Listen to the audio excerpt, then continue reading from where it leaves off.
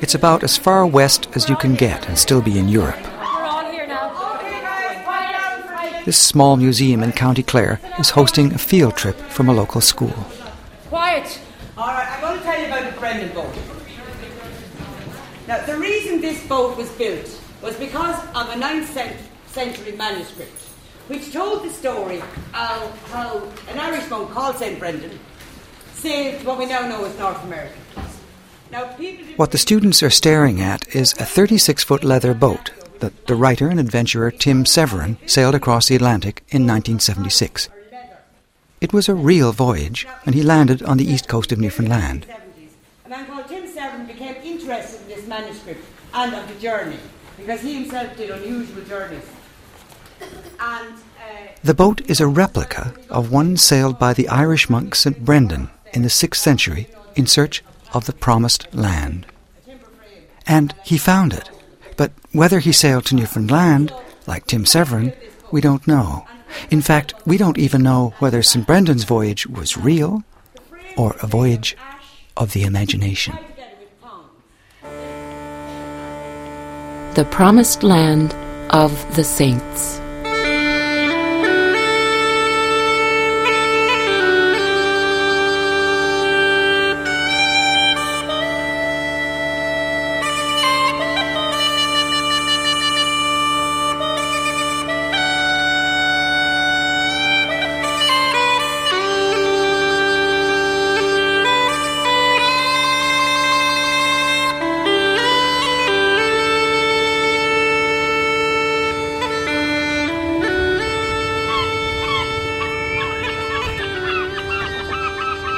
God.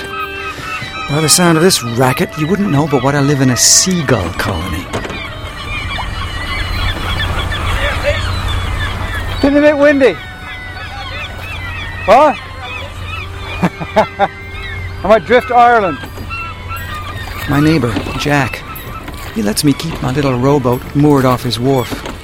Probably the most easterly wharf in North America, right smack at the entrance to St. John's Harbour, edge of the continent.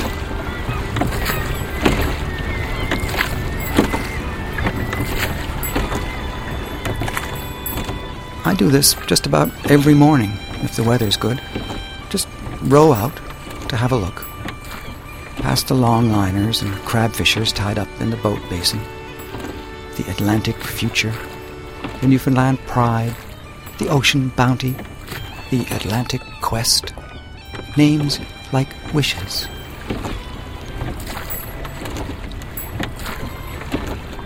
I don't have to go very far, just past the boat basin. I can ship the oars and just stare out to sea.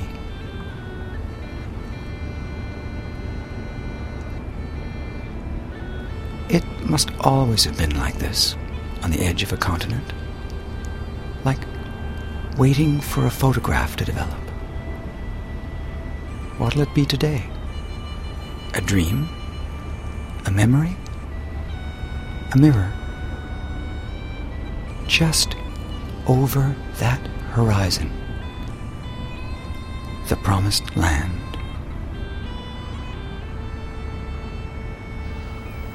It's only a little while ago I read about it in a St. Anne's book. Did you? About St. Brendan the Navigator. So you did, what? Is it there now, on the daybed? Careful. He sailed across the Atlantic or whatever, and he had a boat that was kind of like made out of some kind of skins or leather or something. It was a miracle that he even made it over here, let alone go back again. And but it didn't really say. I did say. I do think it said something about he found some islands, but.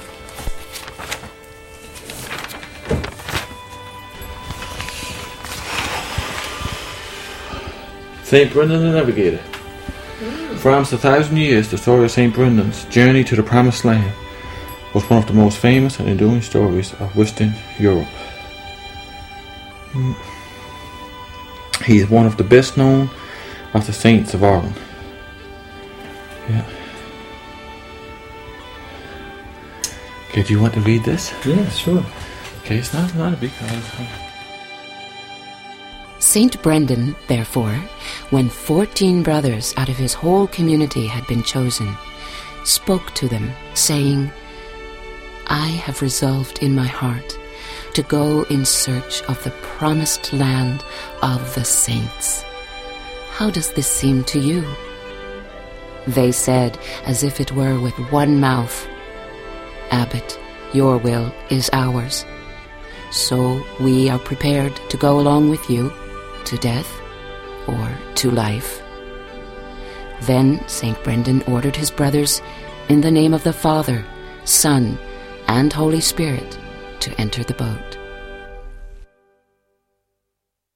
I'm Tim Severin, and what I believe in is that this whole question of voyaging and exploration depends in part only upon the technology available. In the case of the Irish monks and their voyages into the ocean, there's something else at play, which is, it's a really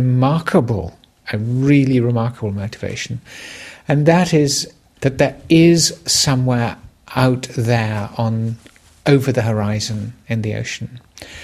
It can be traced back into the early Irish and indeed many Western European early cultures of a land to the west, a promised land, the Elysian fields. This is very much part of early Irish folklore, if you like.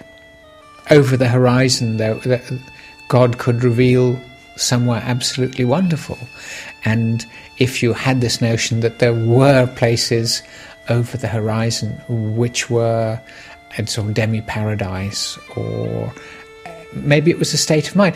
The spiritual aspect is highly important if you regard it as a real voyage from the point of view of providing the motivation. And after all, I'm not saying, yes, they definitely got there. That would be a rash thing to claim. What I'm saying is that they certainly were able to get there, and they had good reason to get there. St. Brendan then embarked. The sail was spread, and they began to steer westwards into the summer solstice.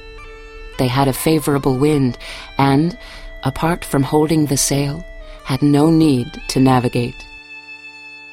St. Brendan, monk, 6th century. 15 centuries later,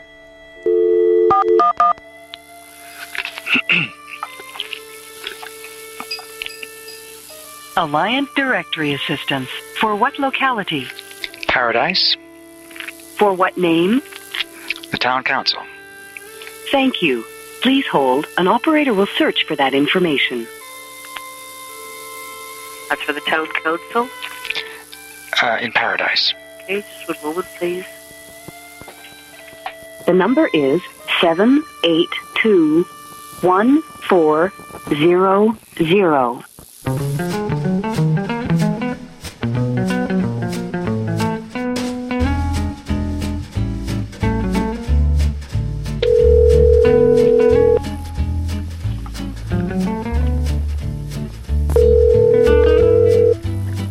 Town of Paradise, Sandra speaking. Hi, I'm wondering if you could tell me how it got its name. What, Paradise? Yeah. If dreams come true. I do, well, I can't say I do know. I've read it. It's very lengthy. We have the town's history here. If you want to come by and pick up a copy of it. Oh, do you? Yes. Do you want a copy of it, or? Yeah, sure. I could list in there how it's got its name and how our flag and the crest was designed and all of that. Okay. All right. All right. Now, we're open Monday to Friday, 8:30 to 4:30. Okay. So if you wanted to stop in someday next week and pick up a copy. Okay. Okay. Thanks very much. You're welcome. Bye-bye. Bye.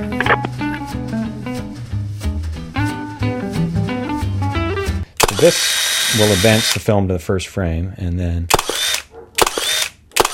that's how it goes when you're out in the field. Scott Walden, photographer, 21st century.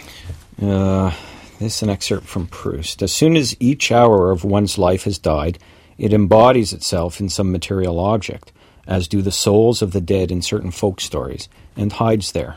There it remains captive forever, unless we should happen on the object, recognize what lies within, call it by its name, and so set it free. If you're familiar with Remembrance of Things Past, near the very beginning of it, he bites into a tea-soaked Madeleine. That brings back a flood of memories from his childhood. And I guess what Proust, it might be a bit of a stretch, but the direction in which he takes it is he likes to think of the memories as actually being embodied in the physical objects. And I'm interested in the idea of how something intangible that's been lost can be represented in the photographic medium. I teach philosophy of photography, and of course one of the central questions is how you can get photography to be non-literal, how it can come to be about something more than was in front of the camera at the moment of exposure. The Promised Land of Memory.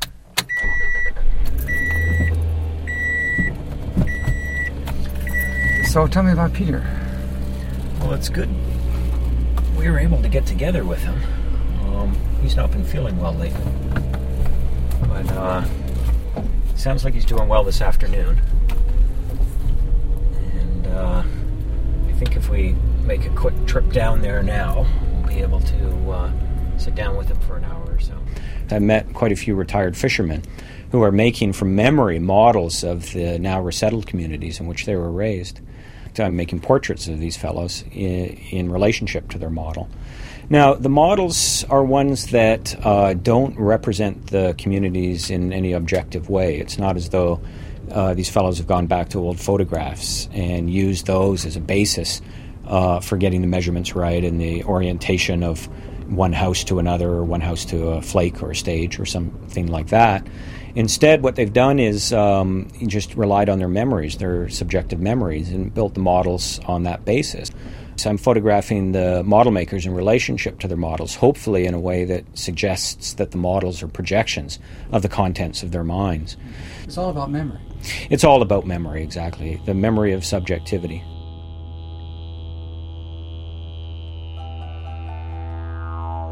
After 15 days, the wind dropped. They set themselves to the oars until their strength failed.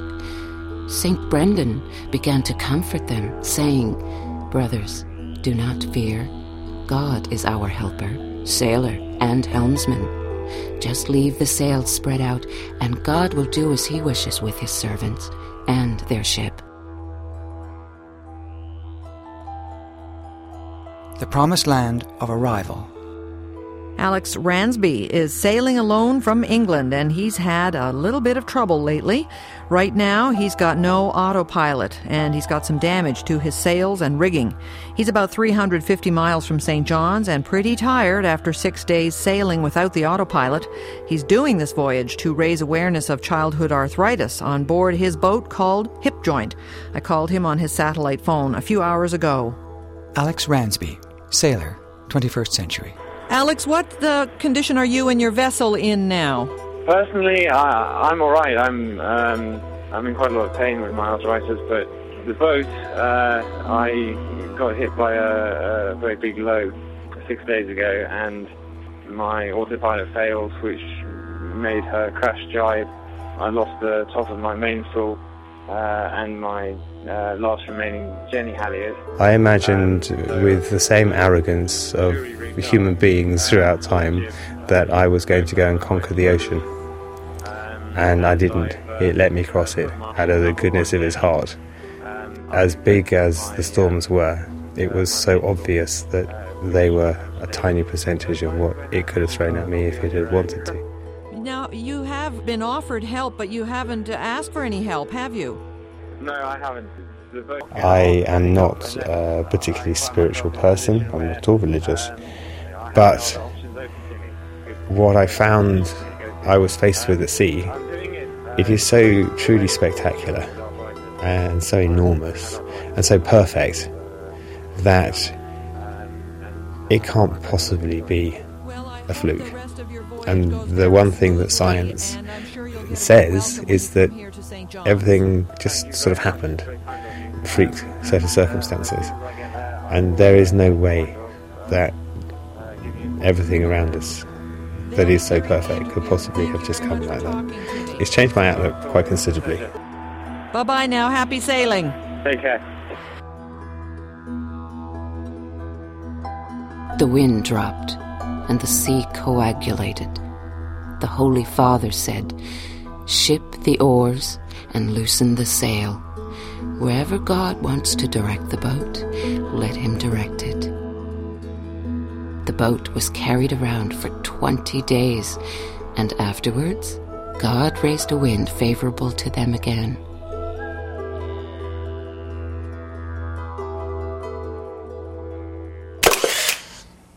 Okay, and look at me again. That's good, thanks. And do slide it down a bit and put it on more of a tilt, if you would. That's good, perfect. And have a look at me. Good. I'm looking in the camera. That's where I want you to look. Okay. Yeah, you don't want to look at me. Okay. Sure, I'm probably as dirty and black as anything. That's it. Good. Just going to change my focus here slightly. Could you call it a three-dimensional model? I guess of the little fishing village of St. Joseph's, Placentia Bay, and this is where I was born.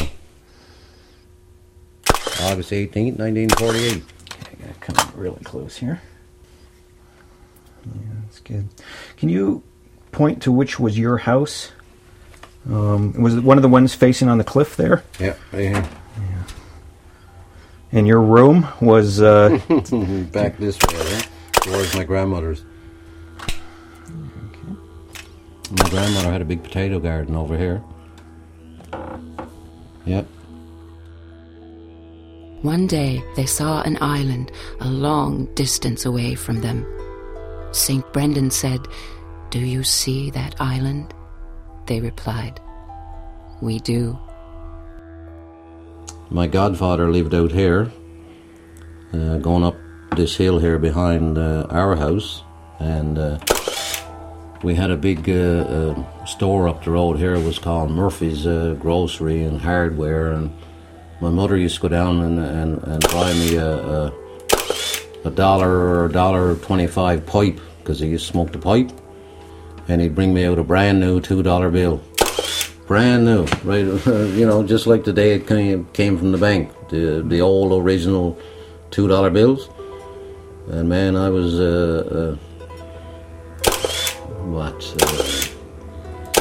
13, 14 years old. Imagine what it's like then to get a brand new $2 bill. And your mother after buying the pipe for you to bring out to him. The man of God began to walk round the island. He lived. See those little houses right here? You can see them. It had a perfume like that of a house, filled with pomegranates.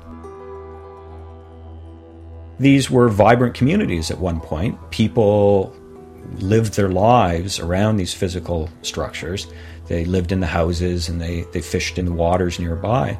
And they attended the church and they attended the school. So all these physical items were imbued with human significance.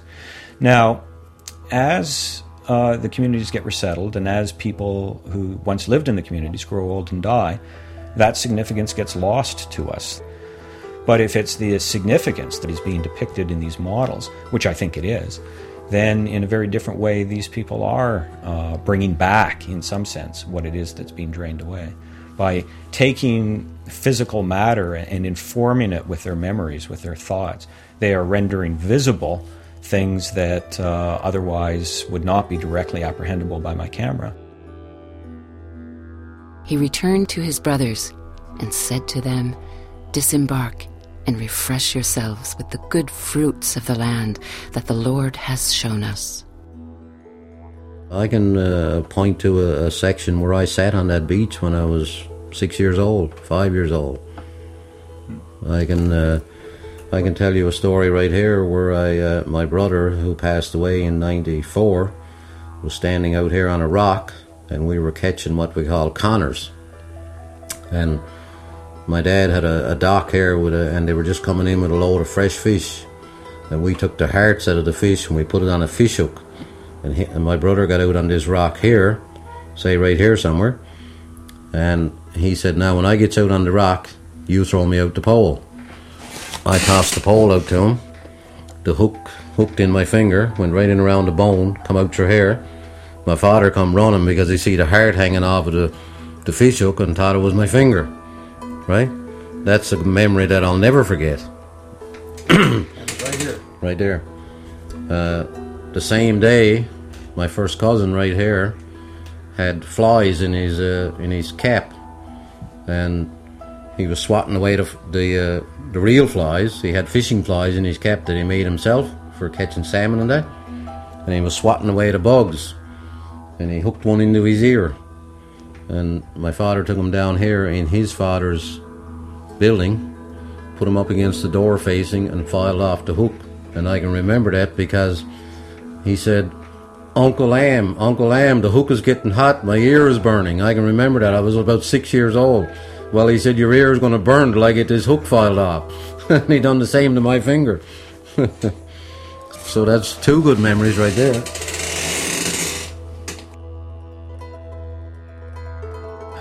How and when did it all happen? Well, let's see. I gather resettlement happened in 3 phases, starting in the early 1950s. Small communities isolated along the coastline, so they would never have had roads put into them, for example. All travel in and out would have been by boat. And the feeling on the part of first the provincial and then later both the provincial and federal governments felt it would be better for them to move to centralized what they called growth centers, where they could get access to more cosmopolitan amenities, schools and hospitals and so forth. The bulk of the resettlement happened in the 1960s, and that affected dramatically Placentia Bay and Trinity Bay and Fortune Bay, those regions. How many communities were disappeared?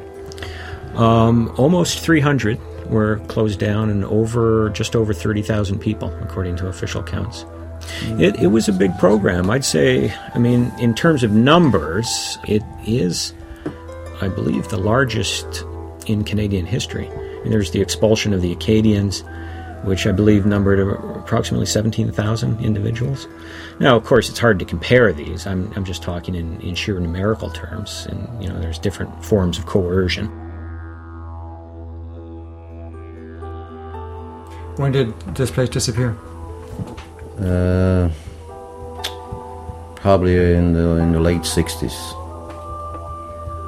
66 is when Joey had done the resettlement, I think, was it? 1966. Finished the drive in 65 and resettled it all in 66. That's what Joey done. When these days were over, St. Brendan ordered his brothers to load the boat. When all was loaded into the boat, they raised the sail again and set off once more.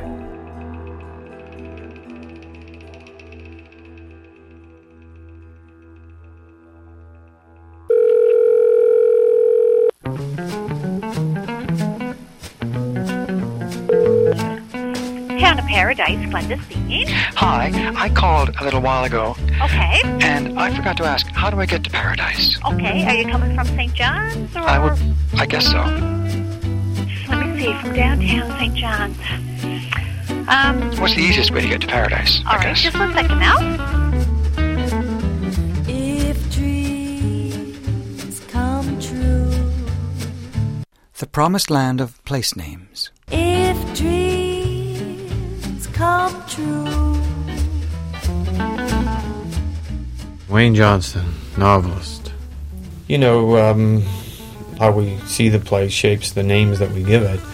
There are place names like Heart's Content and Heart's Desire and Little Heart's Ease. And then you see on the signpost of a house, the Golden Gates or something. Everyone likes to feel like they have a little, part of paradise in their lives. Hello? Hello? You know how to get onto the Harbour Arterial? Yes. Downtown? Okay, we'll come to Harbour Arterial. There's a ramp. Take that off ramp. You're on top of the road then. Am I in Paradise yet? Yeah, you're in Paradise then. And we're just past ACAM windows. Okay. All right? Thank you very much. You're welcome. Bye. Bye. a place is found and it's unbuilt upon and unwalked upon, and then a place develops there. And initially, all hopes are good. People have kind of utopian dreams for the place, and it partly had taken on, before they even got here, that kind of mythic dimension in their mind. And since they knew nothing about it, the best they could do was draw parallels between this as yet undiscovered place and this unreal, but in non-figurative terms, but real in the sense of the mind. So yeah, they compared it to places like Avalon and like Paradise. But I think also there's the name itself was meant to have a kind of magic to it, almost as though the people who named it were hoping to make the place be what they named it simply by naming it that.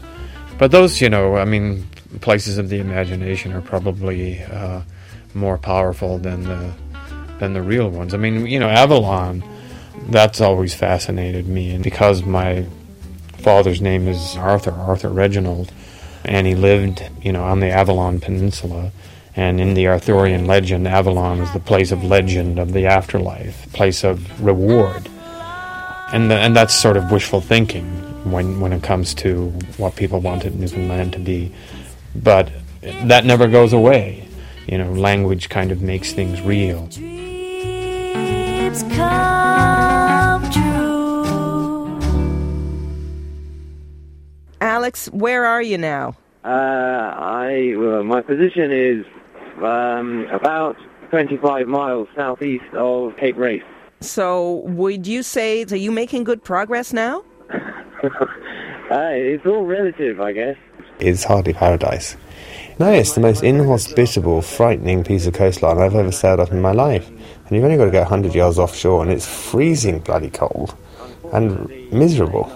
But if you look at people who moved here, who sailed here, ever since Cabot in, was it 1450 or something, if I was on a ship with the sort of navigation that they had and the sort of food that they had, then they must have been elated to get here. And so they could have arrived anywhere and it would have been paradise. And as a result, you have something here which we don't have in England. You have a deep love of your country or of your region, a connection with it. And I'm sure it's because that's how people came here. And as a result, everybody's grateful to be here. Because if it wasn't their father, it was their grandfather or their great-grandfather. And so none of it's very far away. One day, when they had celebrated their masses, a pillar in the sea appeared to them. It was higher than the sky. It had the color of silver and was harder than marble. The pillar was of bright crystal. He's a matter of yards away from a 10,000-year-old iceberg, potentially calved from a Greenland glacier. They feel humbled in the face of it, right? It's just, this is way larger than I am, and that's what we want to convey here in these images.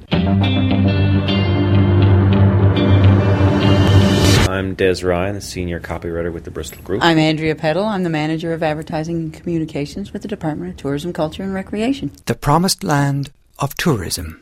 Beyond the shore, there's a place where nature only comes in one size. A place where whales and icebergs cross paths. Newfoundland and Labrador. Okay, years ago in Newfoundland and Labrador, when we first started seriously marketing Newfoundland and Labrador as a tourism destination, there was always this perception of Newfoundland being rural, small, desolate, alone, desperate, maybe, is some of the connotations. And so one of the things that we wanted to do is change and dispel those images and ideas and just actually talk to people about what we are. What is it that is unique, different, and compelling in this destination that will drive people here. And one of the things is iceberg whales, and they cross path. That is then representative of the province as a whole. Those are the things that we're talking about. And we use those as icons. They're the USP, the unique selling propositions, if you want to coin a marketing term, that we have here, that this makes this the only place that you can experience that.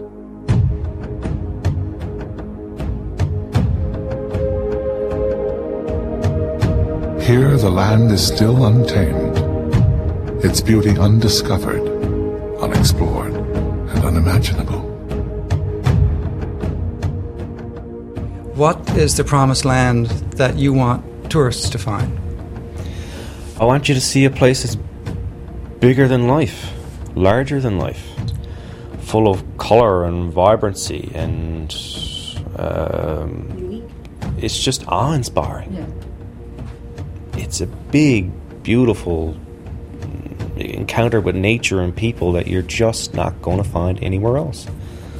It's bright, lively, vivacious, active, edgy, enthusiastic, but charming and simple. They then sailed throughout the whole day near one side of the crystal pillar. St. Brendan said, "Our Lord Jesus Christ has shown us this wonder, so that the wonder be manifested to many, in order that they may believe."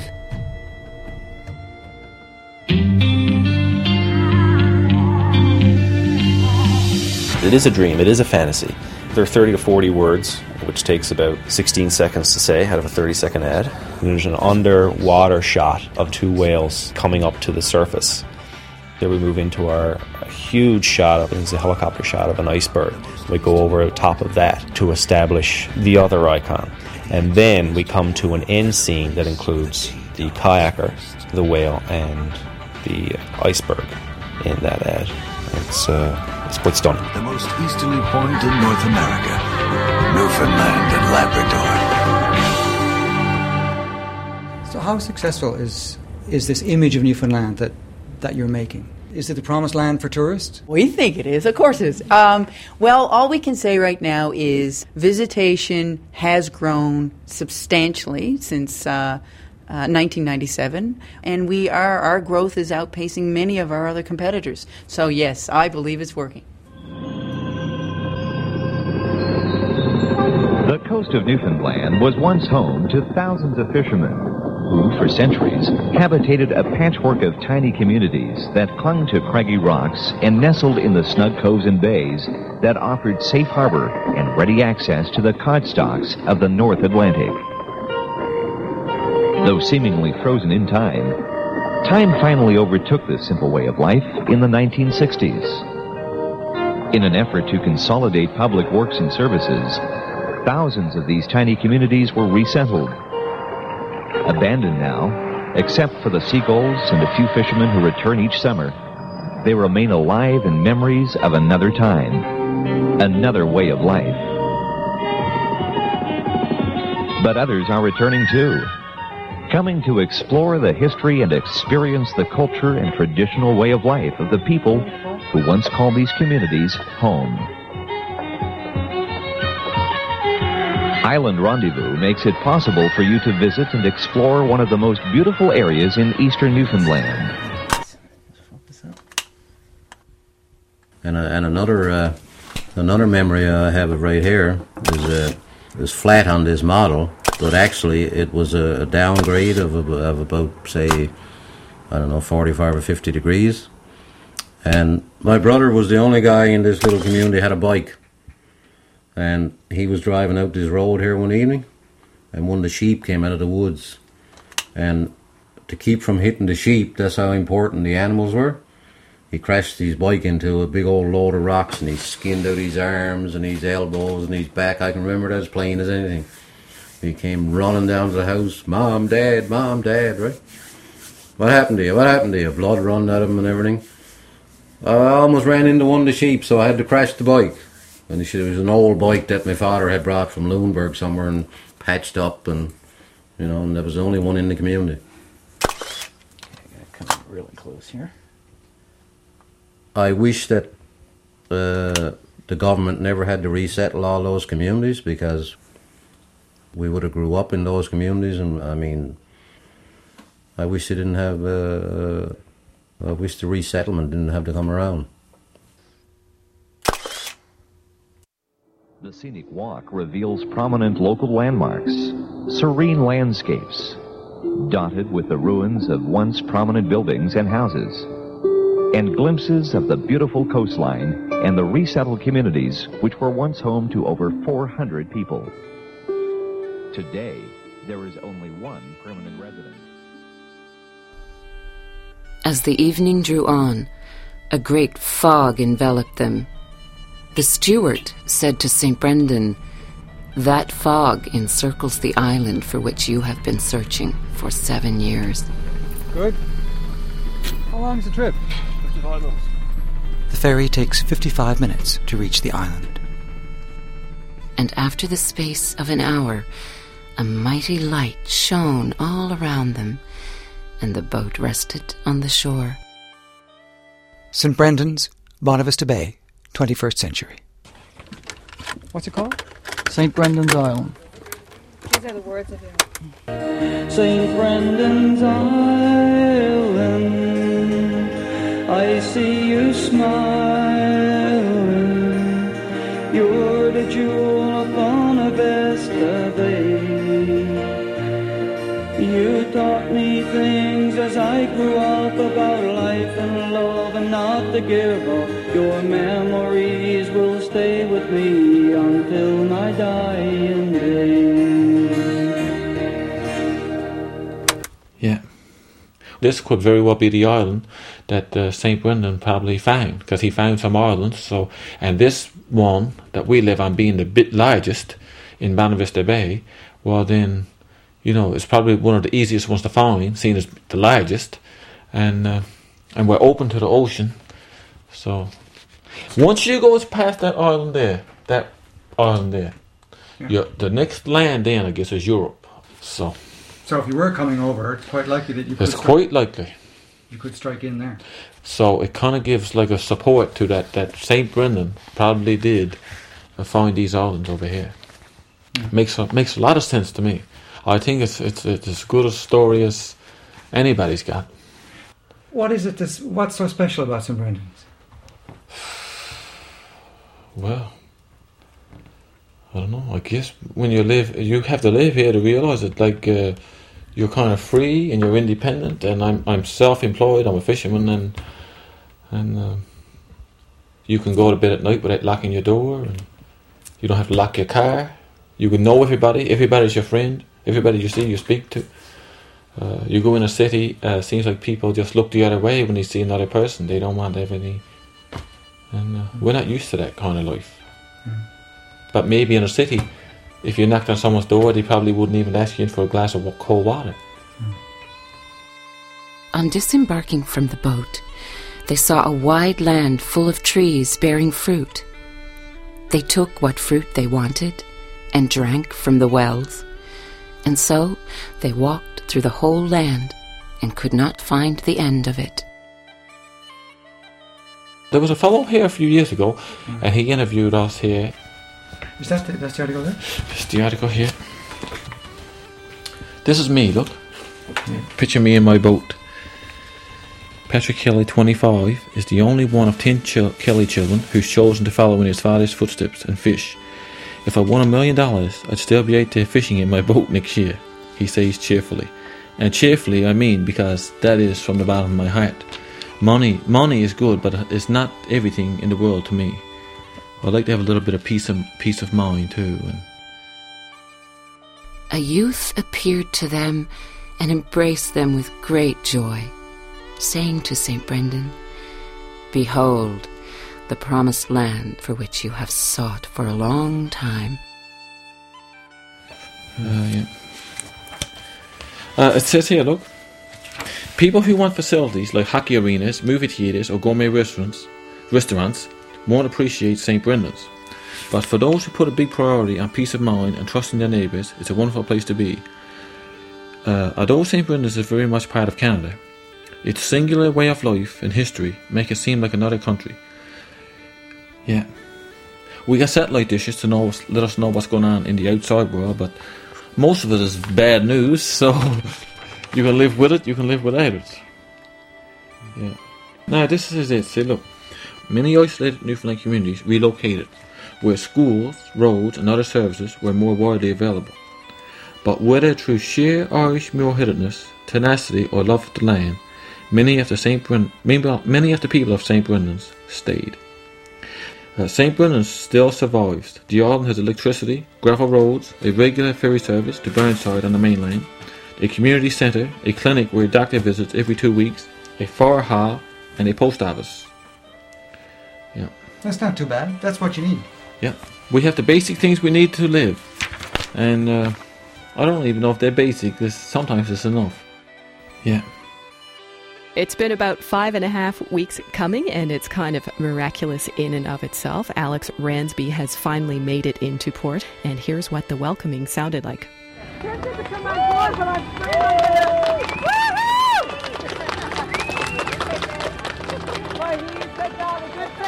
Return then to the land of your birth, bringing with you some of the fruit of this land, and as many of the precious stones as your boat can carry. And just as this land appears to you ripe with fruit, so shall it always remain, without any shadow of night. If you could never come back here again, what would what would you carry with you, like? Oh my God. I guess this is the freedom that's here, or something, the peacefulness. I don't know, I can't put my finger on it just like that. But to go away and never come back, oh my, it'd be terrible. Now on our way back, okay, I'll go first. We're going along the woodland walk, and on your left, hopefully if they're out, you'll see wild boar. In the County Clare Museum, the lecture is over, and it's time for the students to leave, clutching their notes about a leather boat, an Irish monk, and a dream of paradise. Good morning, Town of Paradise. Robbie speaking. Hi, I was going to come out and pick up your information about paradise. Oh, yes, yeah. And I'm not going to be able to make it out. I'm wondering if you could fax it to me or put it in the mail to me. Okay, I'll put one in the mail for you. Okay, thanks very much. All right, bye. Dreams come true.